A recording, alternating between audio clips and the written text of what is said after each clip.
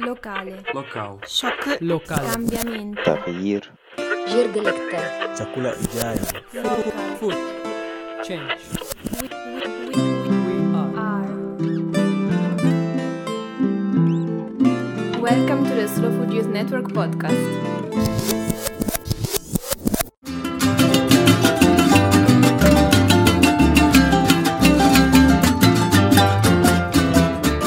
Hello guys, this is Valentina Gritti from the Slow Food Youth Network. You are listening to the second episode of the SFIN podcast about food sovereignty in Mexico.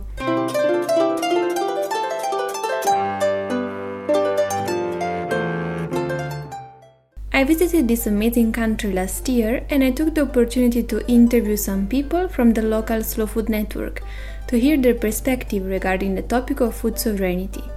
The podcast is divided in 3 episodes. The second episode will have a political and anthropological focus with the inputs of Vinik Jure, young anthropologist, and Laritza Aquino, a SFIN baker with a background in political sciences. Ready to start the second episode?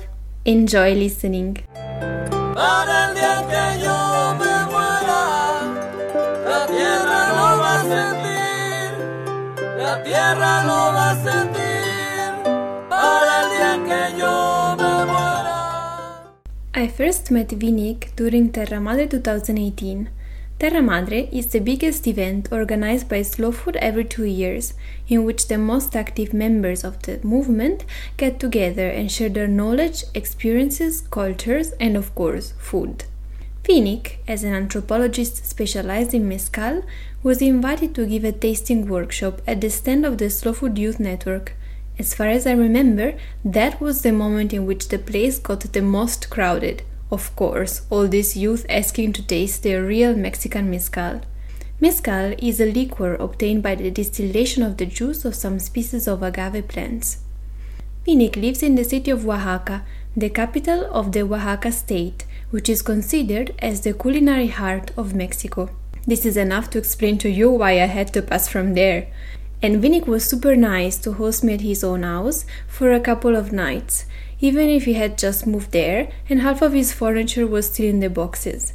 But the good half was already at his place. The mezcal collection and the cups of local artisanal barro, the Spanish word for clay, were displayed in his cupboards. So we start our interview toasting with a glass of a very special mezcal, which seems to have some mystical powers.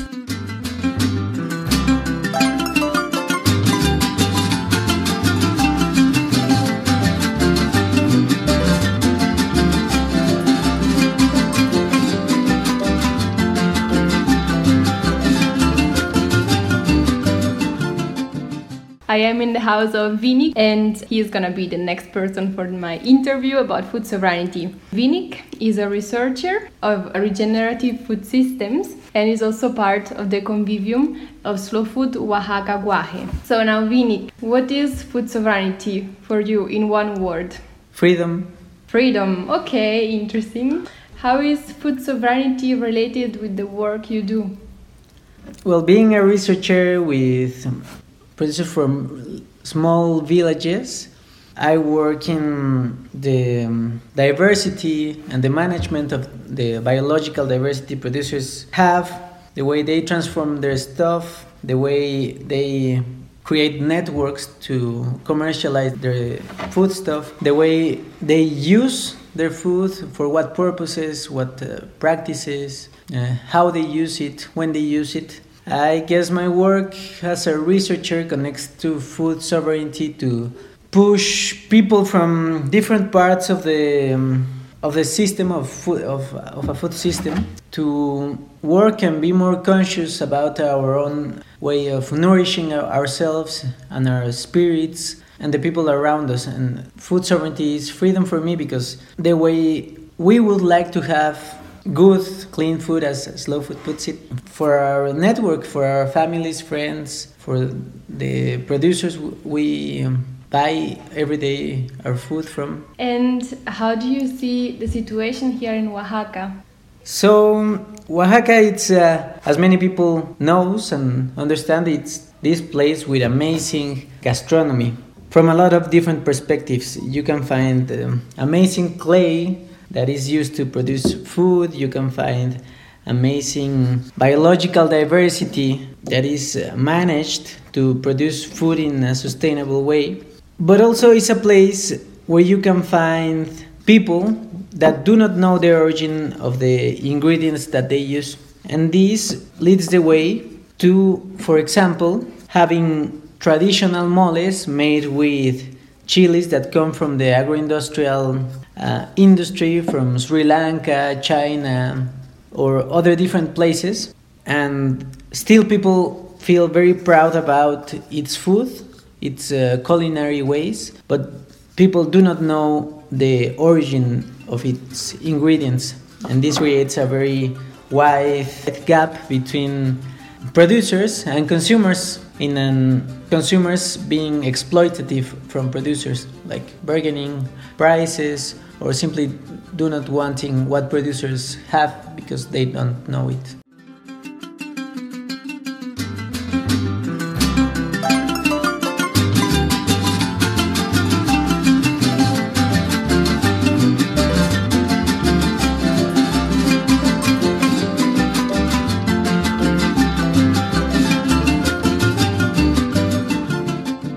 And also, well, Oaxaca here it's a place with contradictory elements because, for example, if Oaxaca has kept some of its culinary practices, gastronomic lifestyle intact because it's very complicated in its orography.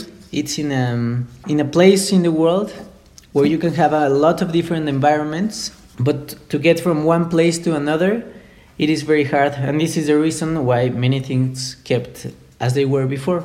But this has also been the reason to keep information in one place and keep information not getting to the right places, to have a good understanding of this globalized world where people have to act in many different ways and sometimes change for the good, for a good reason and for a good goal, their practices. So Oaxaca, it's this amazing place for its contradictory things in the good way and in the bad way. But I also have a question, a bit more specific. I don't know if you can answer it or not, but in case we'll see.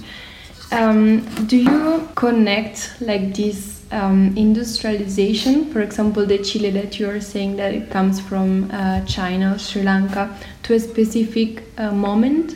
Do you know like more or less when it started? Well, it started back in the 20th century when big scale or large scale communication systems started.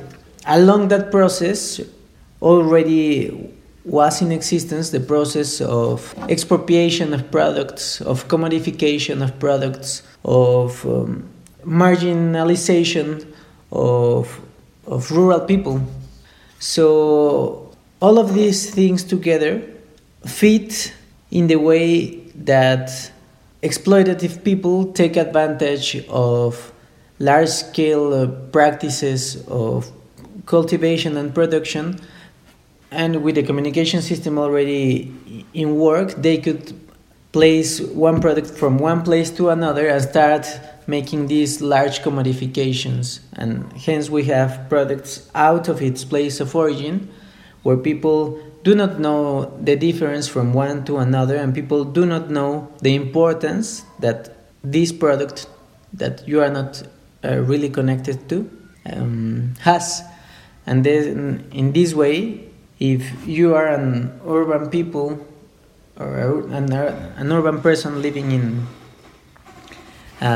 your life, you won't think about the difference and you won't care about the difference from a product that was from a local producer than a product that has, of course, a very different flavor and food practices that comes from the other side of the world. I think it's in this period of the world of history that things started to change in this way.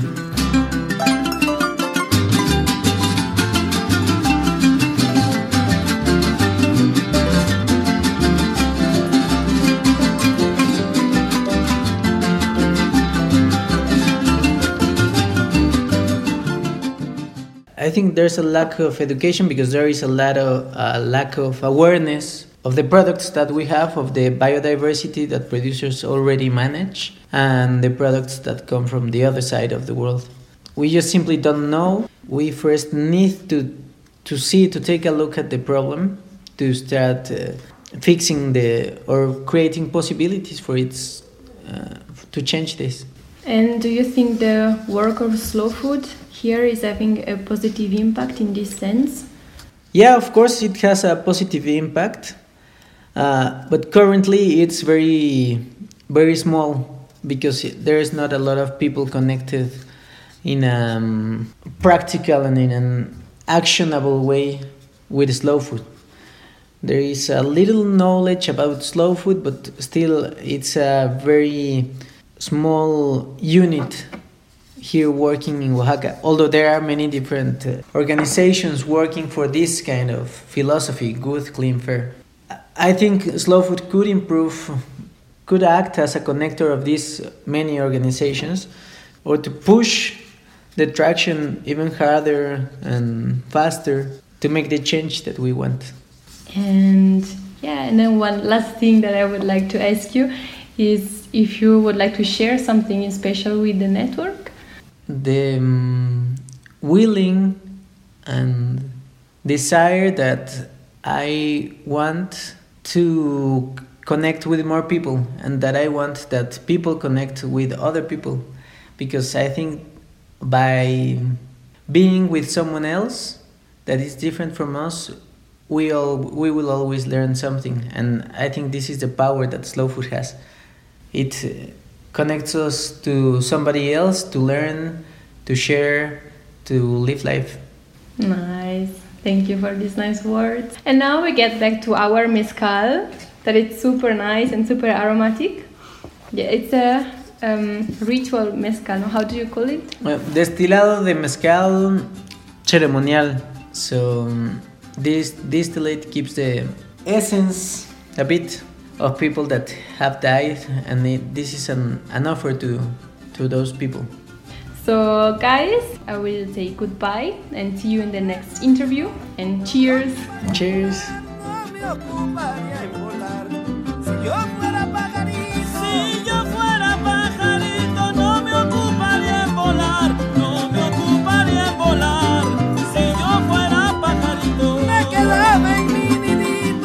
Acabándome de criar, si yo fuera pajarito no me ocuparía en volar. Me quedaba en mi nidito y acabándome de criar, si yo fuera pajarito no me ocuparía en volar. Vinic gave us an overview of food sovereignty in Oaxaca from an anthropological point of view. He stressed on the importance of networking to bring a positive change and to push people from different sides of the food system to be more conscious of the way we nourish ourselves. He notices that there is a general lack of awareness of the origin of ingredients and of their biodiversity. Now I will finish the rest of my glass of mezcal and meet you in another region of Mexico. We are going to Chiapas, to the city of Tuxtla Gutiérrez. We are now in Tuxtla Gutiérrez in Chiapas, one of the poorest regions in Mexico. Actually, if you want to visit Chiapas, Tuxtla is not really the place you should go first, but we're here struggling with the heat, and it's about 35 degrees outside, and we're here to meet Laritza, one of the slow food youths of Spain, Mexico. We are meeting in a cozy cafe near the city museum. Let's listen to her opinion and her experience about food sovereignty. I'm here with Laritza, that is the convivium leader of Tuxtla. And now I'm gonna ask you something, Laritza, about food sovereignty. You're gonna give us your opinion, and if you want, you can tell us something about yourself at the beginning. So you've just started with the bakery. And later on I will ask you something also about your own business, how you deal with food sovereignty. But yeah, let's start with yourself. Like, tell us who you are. Hi everyone, my name is Larissa Aquino, and as Vale says, I'm a food leader. Convivium leader here in Tuxtla. Of course, you're a food leader. I'm a food leader, okay. Here in Tuxtla, our convivium has 2 years. and we've been working with producers, but also with cooks and chefs to build a strong network of people who can also talk with people about food sovereignty, food security, and all these great issues. Thank you, Lara. Then, so you know really a lot about the local food situation, and for sure you can give us an overview about food sovereignty here in the region of Tuxtla. So yeah, feel free to share with us whatever you think it's important to know. Okay. I know in Spanish, I'm gonna try to say all of this in English, so sorry everyone if I don't use the correct words. Well, I was talking to Valentina about the situation we have in Chiapas, because there are a few obstacles that in all the journey I've been having with the Convivium and also with my own project in the bakery. I've been viewing these situations, right, with the producers, because I have some colleagues in the markets where I distribute the bread, and they are producers of fresh food. There's fish, poultry, lots of things, but they have difficulties with marketing tools. We were talking about this because they don't have many tools as salesmen. That's hard because they are producers, of course, and very good producers, and they take care of each and every part of the food chain in the food production, but the part in where they have to deal with the consumer is the hardest part for them, because they don't know how to get to the consumer. They don't know how to speak to the producer. They don't know how to share the details about the process or the benefits of the product. So the consumer can't understand the producer, and that's a very hard situation because they don't sell as much as they wanted, because they can overcome that difficulty. So also they have another issue, the food safety. Some people don't have the technology or they don't apply it correctly. Producers don't find the right packaging, or the packaging is also a plastic bag, and that's that isn't as good as we wanted, because we are here again trying to communicate to the consumer that you have to buy a good product. If it is, I don't know, like a carrot or maybe an egg or maybe milk, but you gave it again in not the correct packaging, you don't have that. The producers don't care for that part. So here we come again with the exact same problem, that the consumer ends up preferring the things that they found in a supermarket rather than the things they can find in a local market. So there's another problem. Also, we have two here, no? The marketing tools and also the technology appliances. Maybe some of them, they have no access to the technology, they don't know the technologies, or they are high in cost, so they can afford them, right? We have an experience with some colleagues that are fishermen, and they come to Tuxtla. Tuxtla is the main capital of Chiapas, so if you don't know, now you know. And from the shore to the capital, it's about 5 hours. So they bring the fish in very fresh, but they don't bring ice, or they don't bring they don't have the infrastructure to keep it here, so the hot weather doesn't mess with the product, right? So that's a problem, because when the consumer come to buy it, when the product may be bad, right? So there's a problem, and there is an example of what a simple thing as ice, or maybe not only ice, maybe another answer that they can have can give them an opportunity with the consumer. But that's a thing that they know isn't right. They know that they should get some things that to improve the sales, but I know there is something in the way, and we were talking this to Valentina.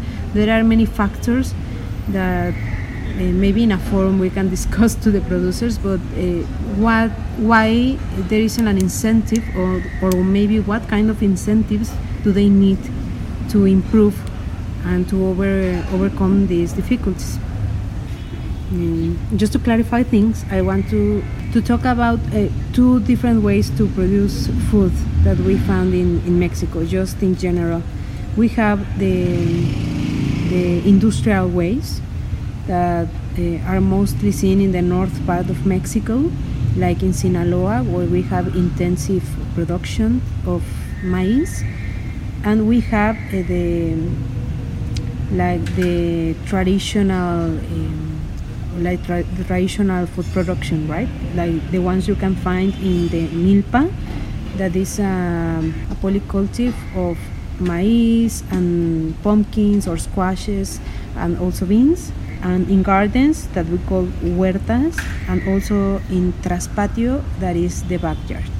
We have these types of food production in the traditional ways of producing food.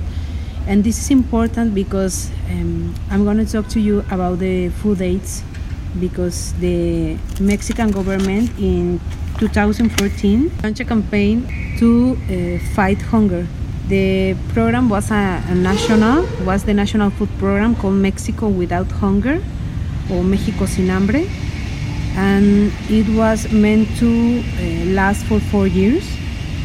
But we were talking to Valentina about the incentives and the kind of sponsors that were behind this program, such as Nestlé, I found it here, Cargill, or Archer Daniels, or Dreyfus, on all the ones you know, right? So we have all these multinationals coming to the communities and giving food, and as milk, as cheese, or as maybe some grains also. But all this food is far from the cultural context of each community, because in the south part of Mexico, and as in the central part, or maybe in the north part of Mexico, are completely different in cultural consumption of food. Because in some places, for example, in the coast, that's the shores. In the coast, well, you can eat fish, for example, but you don't have a lot of dairy, because they don't have cows. They don't have cows, so it's easier to find dairy products. But in the north part of Mexico, well, you can find various dairy products. You can find apples, or a lot of maybe wheat also. But there is a lot of difference in the cultural consumption. So this program is contemplating that. So they supply the communities, but with this kind of products. Yeah. And so you think that food aids are not the solution, and also that they in a way go against food sovereignty and also like local production, right? Because people receive food that it's not the normal food that they eat, but like it's cheaper, or it's given as a present, or like sold for a low price, and then they become kind of slave of these products and they stop producing for themselves. Does it happen like that? Yes, I think in a way it happens like that. I'm not totally against the food aids, but I think the food aids must be very well thought, because you have communities that have very different levels of food poverty, if we can say it like that. We have communities that maybe could be better if the help could come to the improvement of their very local food production. they're giving a meal for a day, but they are not giving the way to support that as a way of living, as a way of going outside of the poverty circle, you know. And that's hard because poverty isn't about just one cause. Poverty is a multifactorial problem. So the food poverty also is a multifactorial problem, and I think that food aid maybe may think more about the implications and effects. And do you think that what Slow Food is doing here is more effective for the food sovereignty of people? You were telling me something about a new Slow Food Presidia that is being creating in these days, let's say, a Milpa Presidium. So, for example, do you think that this concept is more effective? And maybe can you tell us something about this new project? Yes, I believe it's more effective because it's about the empowerment of the community. It's not the focus is not about the community as a passive actor, more than an active factor, but the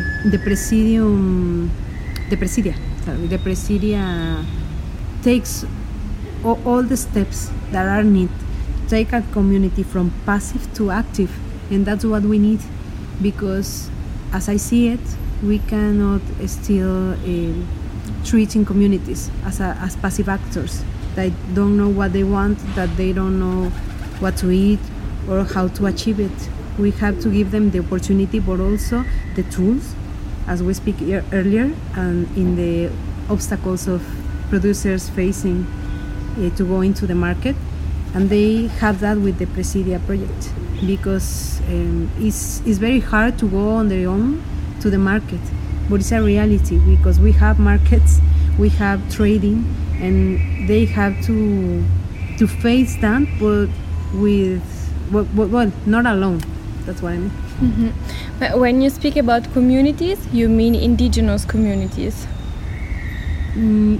Yes and no, because well, here in Mexico we are a blend, like coffee, and we have we have indigenous communities, but sometimes there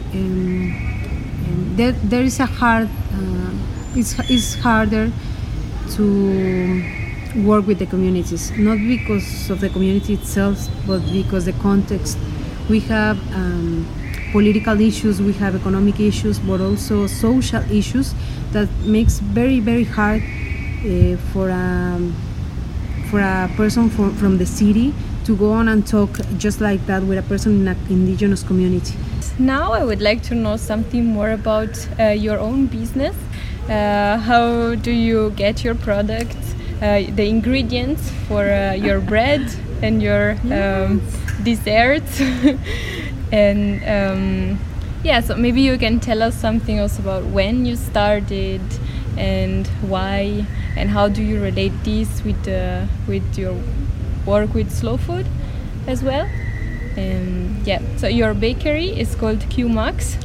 She has an amazing Instagram account if you guys would like to check. And so now we listen to you. Thank you, Valentina. Yes, well, my project is called QMash. It's kind of a riddle. It's a game of words from the Celtal language from the highlands of Chiapas, and the idea of building this is to play around food and to play with food in a good way, because we want to communicate people all the values that we found in Slow Food, right?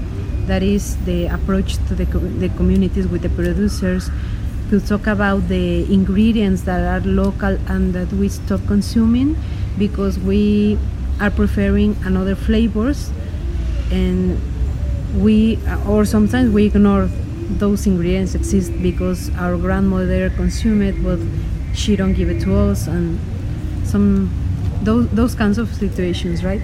And well, Qmash was born in 2016, and it was just this need to be near to the producers. I developed this idea in Puebla and in Mexico because I participate in some projects, anthropological projects with food and producers in all the central Mexico area, and I find very funny that we prefer other products rather than our own. And I give you an example. Cakes are like, well, very delicious thing, and we eat it. And for example, strawberries, right? A very good strawberry or peach, for example. Here we have a very classic, very classic peach cake, but we don't have peaches here because we don't have the altitude, but also we don't have peaches any time of the year. Well, we have one time of the year that is in winter, and they come from the highlands, but these peaches are not made into desserts. So the peaches, these bakeries and places put into the desserts are peaches from the industry, industrial peaches. We call them en almíbar. Preserved, like preserved. Yep. But well, for me it's hilarious because why to eat something that we didn't produce? Or for example, kiwis, right?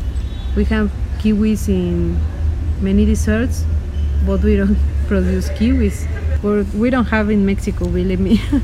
So I started this research for ingredients that we eat here in Chiapas, and well, it wasn't an extensive research, but I find out that we have cacao, and I say, hey, cacao is delicious, right?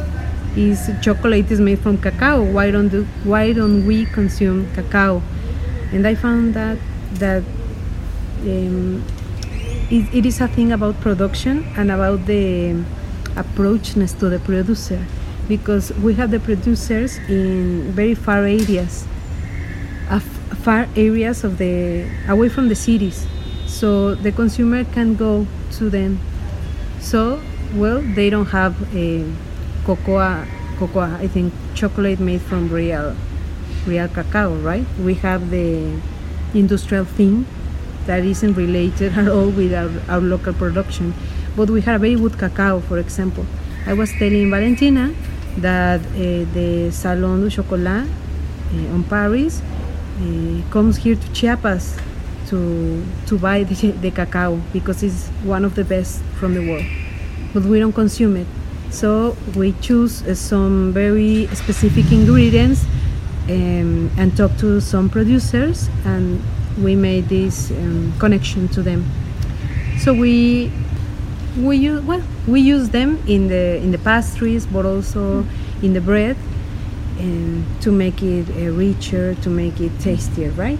Because we have a good ingredient, and a good ingredient has these amazing advantages that you have a good ingredient and you need less of this, because with the industrial ingredient you need more and more and more to get flavor, but with the real thing you don't need a lot, because you have a little bit and you get a lot of flavor.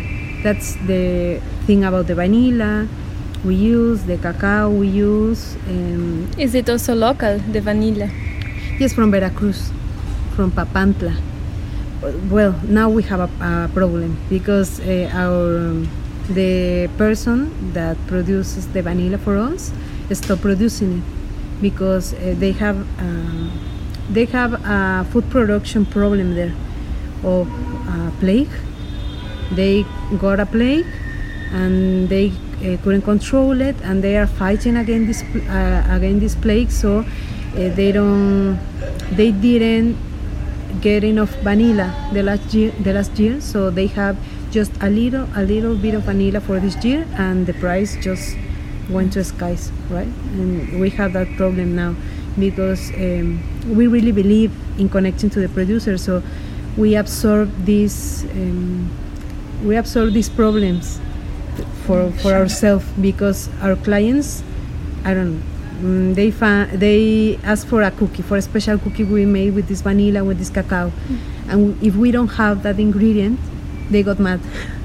And we try to explain to them, but they don't, well, they get mad. Yeah, and that's a problem for us. And we have to keep looking for producers, and we have to keep talking to them, and we have to hear them, because we have to hear their problems. And we are just bakers. No? I'm just a baker. I mean, maybe I'm not an economist. I'm not a project designer, but just I think I'm close to be that, because I speak to them and we try to find the solutions for them to pass these obstacles, right? In Mexico, we have an obstacle with flour, because after the Telecan, I think you call them, it's an international treaty between Mexico, United States, and Canada. Telecan, I forgot the name in English. But we have this issue because we produce flour, we produce wheat, but with this change in the 90s, with the entry of this treaty, the north part of Mexico stops producing it and begins to import it. So all the grain that was a Mexican grain become grain from Russia, from the United States, from many parts of the world, and we don't have quality, right? We lost quality. So we have that problem, because I know in Europe they don't have that problem because they have mills. But in Mexico it's not easy, because we depend on the industrial, on the industry of flour. And also, if there are a few projects that are producing flour, they are very little, and also they have a lot of production defects, and we have to deal with that, because the bread has to be very good and very tasty. And maybe that's the part that is hard, because the consumer is very hard on us, on the small scale producer and artisan of the food, and they don't forgive if you give a bad thing, which is not our case, but we work very hard. So I think that's a big obstacle, maybe more in the south part of Mexico, because we don't have the same access that they have in the central part of Mexico or in the north part. And well, we don't import many things, or the imports are expensive. We were talking before about the flour that is millstone grounded and is organic, but it's also not whitened, and the prices are very, very, very high. Can I put example of the price? Sure, yeah. Well, maybe you can find a kilo of whole wheat of flour into 15 pesos or 16 pesos, and you found the equivalent in the organic way, but also imported from the United States, like in 150 pesos, and we cannot compete with that, though we know the quality is better. So that's an issue. Okay, yeah, that sounds difficult. Yes. Yeah. I hope that in the future it will be better for that as well. Yes. Yeah. Okay. Thank you so much, Lara. Now we get back to our Café Urbano in the Museo de la Ciudad. Yes. In Tuxtla Gutiérrez. I'm here with my mint tea.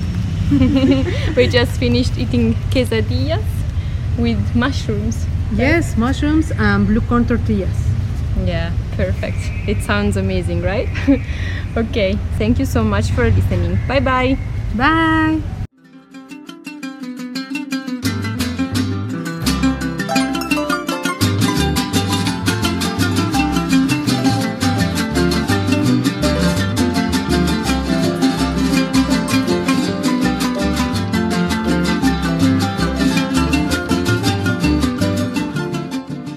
Lara gave us an overview of how food sovereignty in Chiapas looks like. She told us about the pros and cons of governmental food aids, about the difficulties small producers have to sell on local markets, and also about how in her bakery she tries to highlight the excellent products of her region. Definitely a lot of content and starting points for debating further.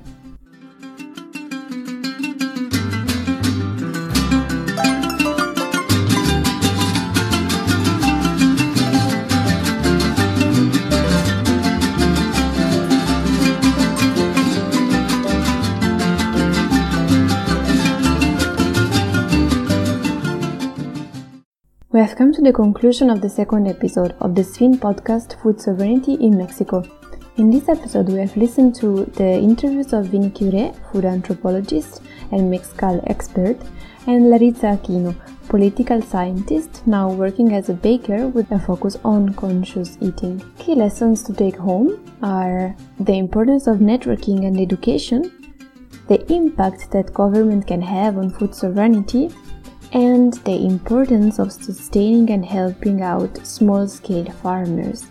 Food sovereignty is the right to have access to your local traditional food, to a biodiverse and healthy meal. It's knowledge and education, as well as a political choice against a corporate-driven food system. Food sovereignty is the right to a type of food that tastes good because it's fresh, it's local and nutritious. If you like this podcast, share it with your friends and contacts. And remember to follow the Slow Food Youth Network on our social media.